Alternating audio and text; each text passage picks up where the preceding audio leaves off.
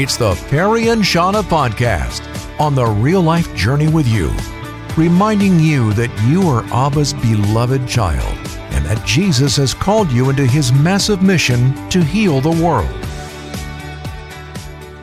God is so kind toward you, toward me.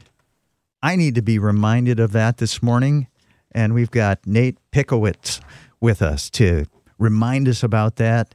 Nate is the pastor of Harvest Bible Church in Gilmanton Ironworks, New Hampshire, and he's the author of the brand new Moody book, The Kindness of God, Beholding His Goodness in a Cruel World.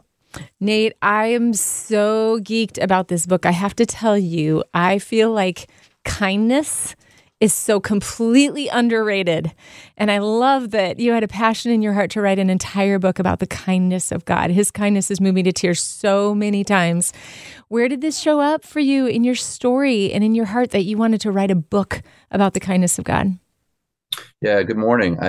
Exactly like you're talking about, I was praying just through my own life and asking the Lord just for different things. And I found myself leaning into thanking him for being so kind to me and to my family. And so it was out of that kind of repetitive thanking him for kindness that I was just thinking through, is there something I can read about this to kind of explore it? And normally what I'll do when I research for a book is if I can't find it accessible to me in the moment, I'll try to go write it.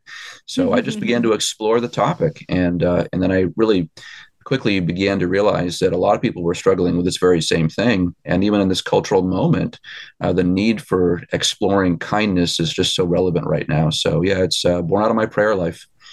What do you mean by struggling when you say people are struggling with God's kindness? Well, I think people are struggling to see it and apprehend it. And certainly the world is just right now, there's a sense of being swallowed up in sadness and misery. There's a lot of people who are struggling with depression, anxiety. There's just people who are angry at each other. And it can feel like there's not kindness in the world. But even believers, I think, struggle because, I know that God is good. I know that God is kind, but why is this happening to me, this bad thing? So trying to explore that and just encourage and remind believers about God's character and how we can maybe see God's kindness displayed in difficult circumstances.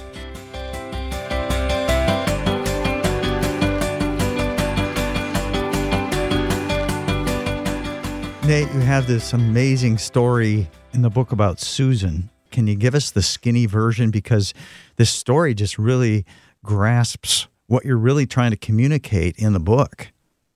Yeah, the story of Susan. She shows up at the beginning and at the end, and she was the adult daughter of one of my church members, and was going through several different kinds of cancer, and just really had a very difficult life. I mean, everything you could imagine happened to a person happened to her, and through that whole process of going through trial, she became just very embittered toward God, very angry, really struggled. And then through the process of just praying for her, ministering to her, was able to see God change her even in the last weeks and months of her life, where by the end, she was actually asking questions about God. And when I was able to minister to her and share that she could actually be forgiven for her sins, but also that God could comfort her and that he could heal her spiritually, and she would be with him forever in heaven if she put her faith in Christ.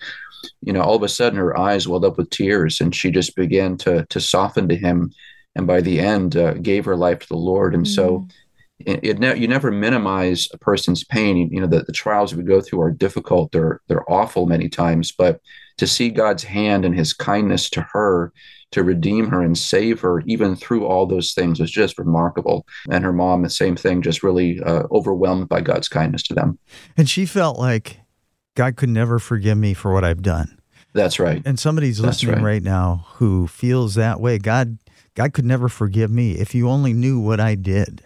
Mm-hmm. What can you say to them? Yeah, well, we know that in Romans 2:4, it says that it's the kindness of God that leads to repentance, that God actually pours out loving kindness and tenderness, and his kindness is born out of his goodness, his inherent goodness.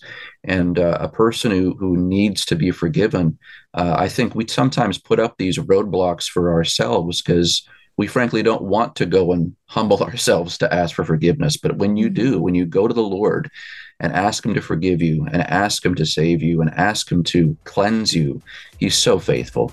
And he will. And it's by his kindness he does that.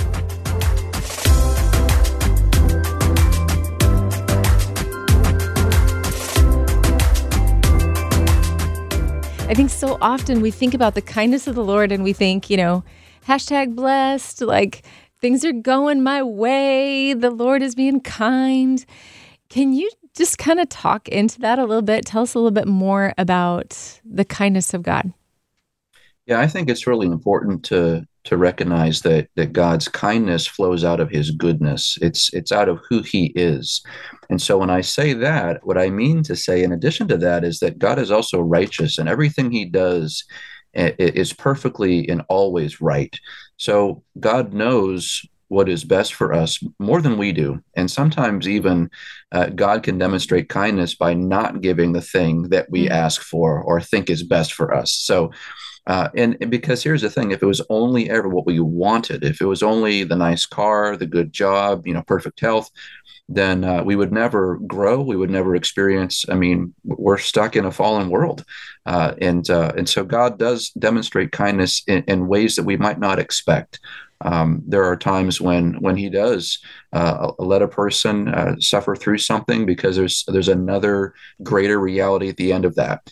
And so even for Susan, I mean, her life in Christ was more valuable in the end than healing even in this world. And that's hard to say, but right now Susan isn't even thinking about the struggles of cancer. She's rejoicing and worshiping Christ in heaven with a perfect glorified body. So God is kind even in difficulty. Yeah, what I'm hearing you say is that God's kindness to her was even greater than the cancer diagnosis. I mean, if you can unpack that a little bit too, right? Like, sure. If the cancer diagnosis was the thing that led her to an eternal security, exactly. It's possible that could have been an act of kindness. Yeah, and it really comes down to perspective. I'll never forget, there was a man in my church one time, and the pastor was going around asking different people to kind of share testimony about what they're thankful for. And this man who'd been through stage 4 cancer and survived, he stood up and I'll never forget it. He said, "I'm thankful to God for cancer." And there was a gasp in the room. He said, "I'm thankful for cancer." He says, "Because through my cancer battle, I realized that I actually wasn't a Christian. I was a false convert." He goes, "I didn't really have a love for God at all, but the cancer diagnosis and going through that revealed sin in me, revealed my dependence on God, my trust in God." And so he said, "Now I equate my cancer battle with my new birth." Wow. So this man stood up and was praising God for cancer. So, up is down in the kingdom of God. He uses these horrible things to accomplish good purposes. And I think we just have to encourage our hearts that God is good and he is always working. That reminds me, my dad, this past fall, he broke his hip. And so he had to, go through a long process of recovery. He's still recovering, but when he was in the rehab place, we had just a really special time where he shared, in tears, he said, "God broke my hip. God broke my hip because, it was working something in his heart that he needed to see that wouldn't have happened if he had not broken his hip." Does that make sense? It does. I mean, God broke Jacob's hip for the same purpose, we have to, there are times we have to get wrestled out of our current situation, our current life, our current fallenness, our sinfulness in order to redeem us and bring us out or even grow us. Perry, it's funny. We're talking about similarities, you and I. My mom broke her hip last winter as well. Oh, wow. And it was one of the hardest things I've ever seen her go through.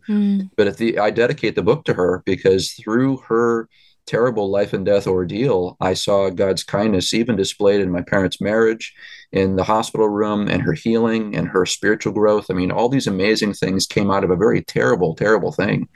So God, he surprises us with his kindness.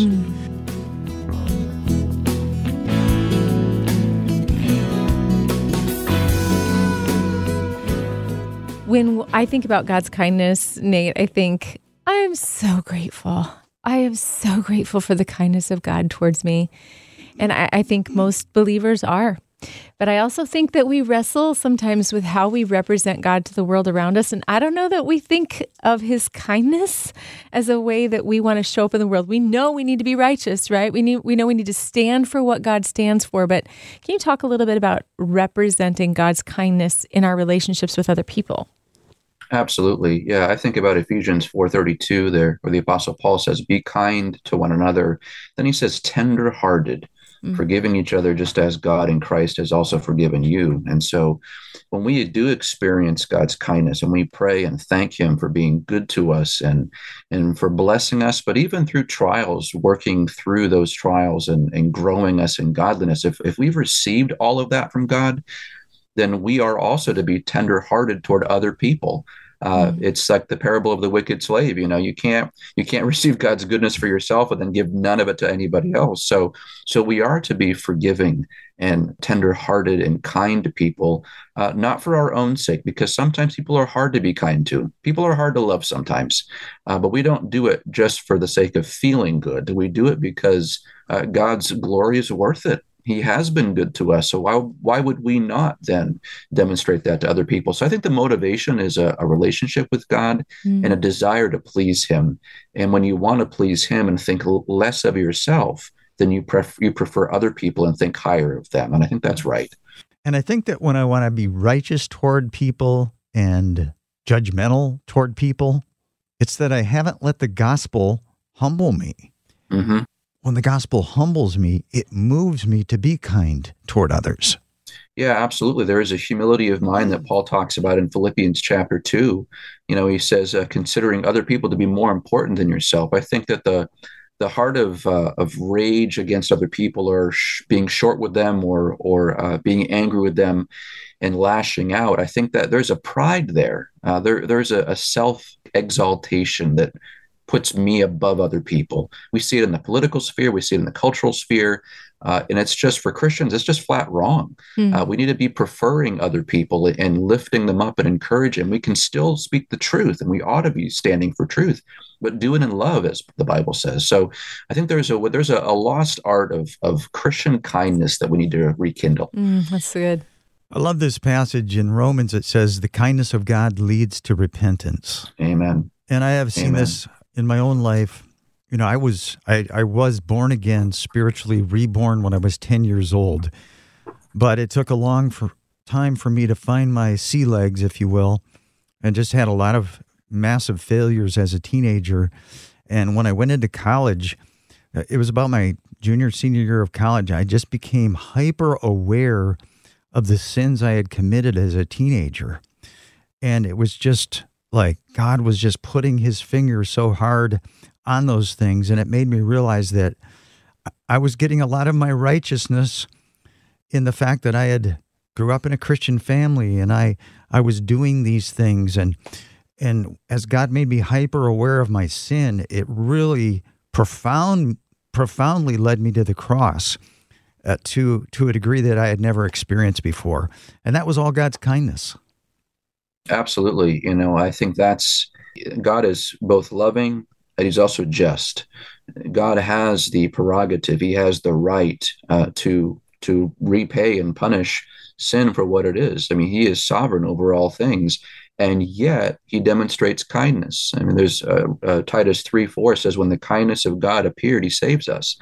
So there is a kindness in salvation, a kindness in sort of putting a mirror up to ourselves and we see our own sinfulness.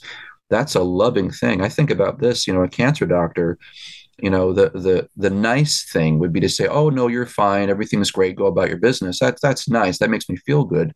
But if I have deadly cancer that's going to kill me, the kindest thing he could ever do would be to be honest with me and reveal that to me, even though I might not like it in the moment. That's the kindest thing he can do, because then I can seek healing. And I think that same thing goes with God, that we have to get right with him, to be honest before God, to see our sins, find forgiveness in Christ, and then we can begin to grow in him.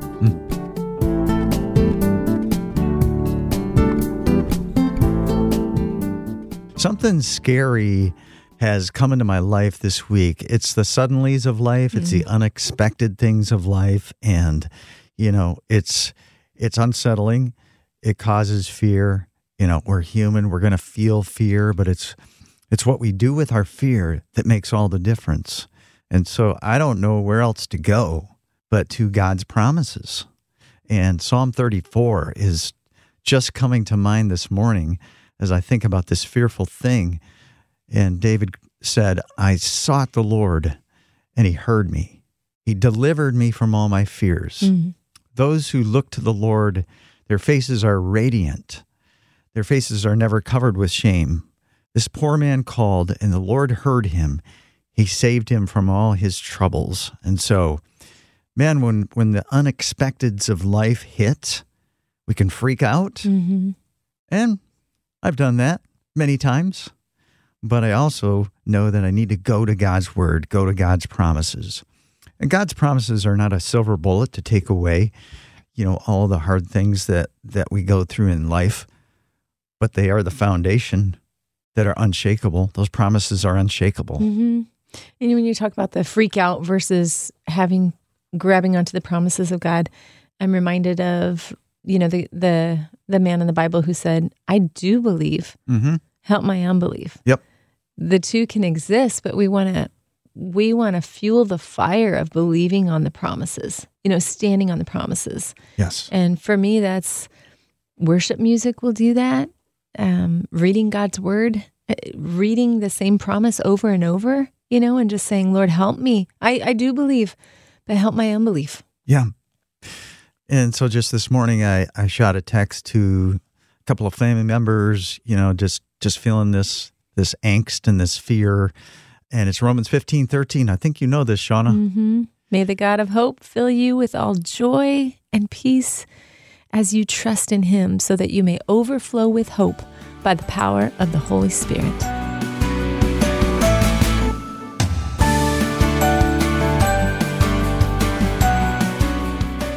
Got a question for you first. What is the one thing that, if your life was perfect, if you woke up tomorrow morning and your life was perfect, what would be different than your life today? Okay. Just curious. Hit a 3-pointer last night to win the game for the Warriors. Booyah. That's awesome. I love it. I think that question, whatever the gap is, between, man, if my life would be perfect and what I'm living right now, might reveal an idol. Uh-oh. Yeah, I'm just saying. I don't know. I'm not saying that I don't want that for you and I don't hope that for you, because that is my desire, that tonight on this Friday night, you would hit the game-winning 3-pointer for the Warriors. Mm-hmm. That'd be awesome. Is that going to happen? I don't know, but I think it'd be awesome. And I would be there cheering you on if that happened. Yeah. Well, thank you. You're welcome. But I think for me, let me just be honest I always feel like there's something that I think that I'm longing for, that I think, if we can just get to this, then my life will be better. And I'm challenged by Paul's statement when he said in Philippians, I know I've learned to be content. He said, I have learned the secret of contentment. I've learned to be content whatever the circumstances. I know what it is to be in need, and I know what it is to have plenty, and I have learned the secret of being content in any and every situation, whether well-fed or whether living in plenty or in want. And that's such a challenge for me. And I'm actually encouraged by the fact that he said, he didn't say, I know, or I live. He said, I've learned it. I want to learn it. I want to learn it. I want to be on that journey. And the secret was, I can do all things through Christ who gives me the strength. Is that where you were going? Yeah. That's okay. it. That's verse 13. I just stole your thunder. No, you didn't steal my thunder. We're just having a conversation. That's exactly it. And when we say that, when Paul says that, he's saying, I find everything I need in Christ, in the fact that he loves me, that he saved me, that he rescued me, that he fills me with the Holy Spirit. That's what he's getting at. It's Christ himself who is his contentment. And because he knows who he is in Christ, he can do all things, whatever he faces, because he knows he's loved.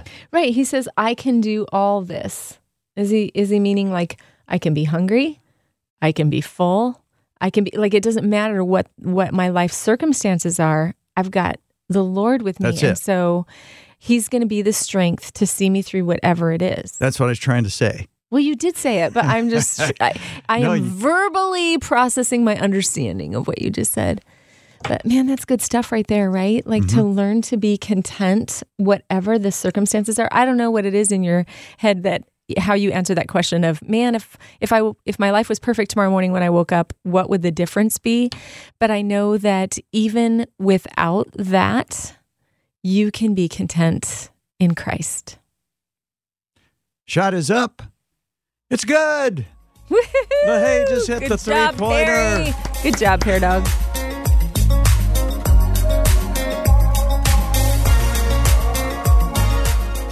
I don't know about you, but there are times my emotions overwhelm me like a massive wave threatening to wash me away. Emotions are beautiful. Emotions can be excruciatingly painful. Emotions shouldn't be stuffed, especially painful ones. Mm-hmm. Painful emotions can be showing us that something is wrong.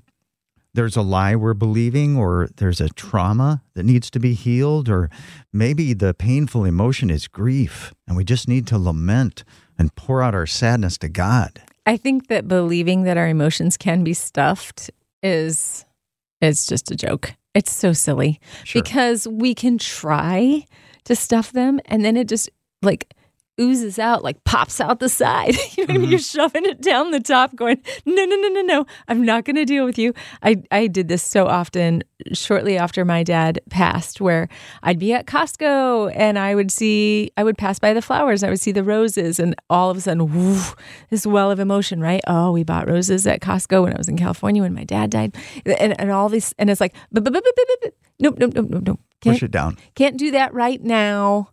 And there were many times that by pushing it down, I thought I was dealing with it. But by pushing it down, you're just inviting it to come back on its own time sometime. You know, it's okay, like in that moment, no, I'm not going to sit down on the floor in Costco and cry. that would be weird.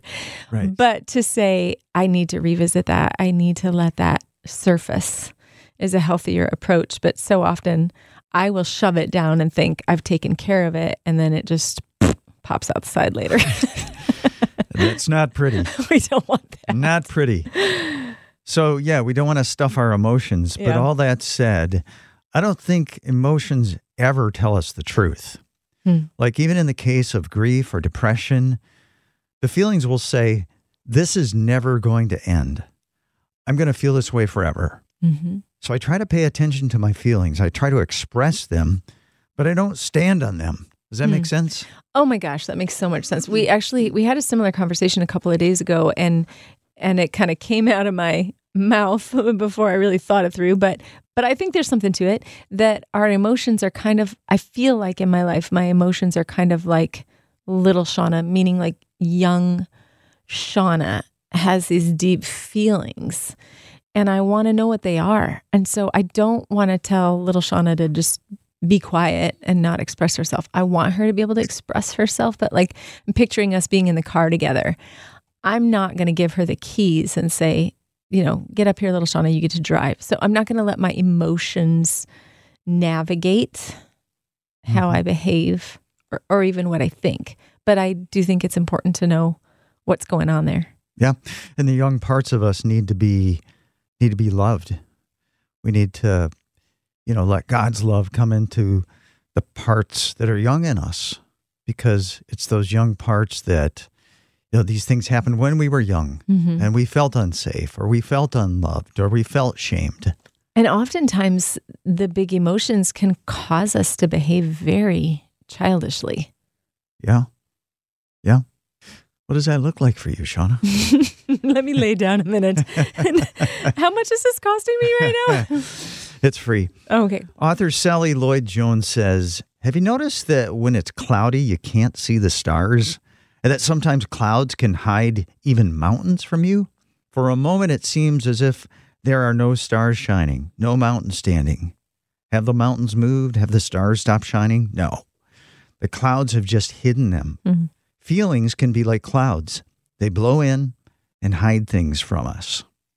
Sometimes they tell us God doesn't care, or that God is far away, or that God is punishing you for that thing you did a long time ago. I had this thought this morning I know it's from the enemy, because I had this fearful thing come into my life this week, and the thought that came into my mind this morning was, it's because of your sins that this thing, might go down the way you're fearing it'll go down. Wow. Yeah. Yeah, that's scary. First of all, I'm sorry that you are having to go through that.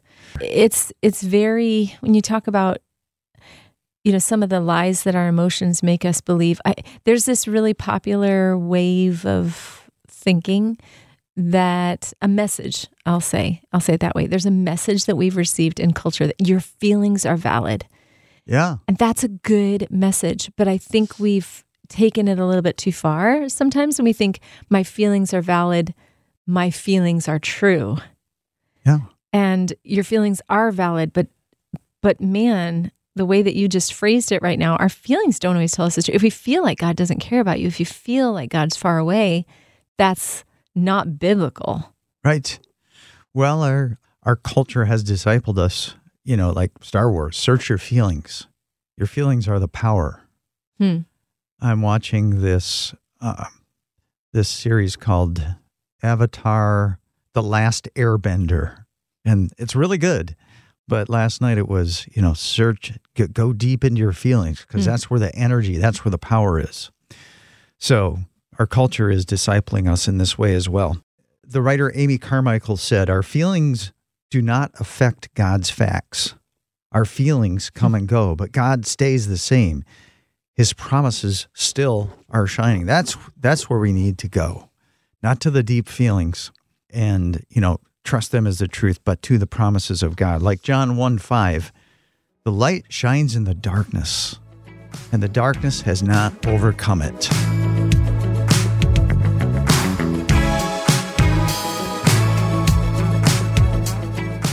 Just a couple of minutes ago, you were talking about the feeling that God is not with us, or the feeling that God is far away. And I got to tell you, when I feel that way, if I allow that to govern the way that I'm behaving, the way that I'm acting, man, first of all, I feel like it's all on me. I got to rescue myself. I got to save myself.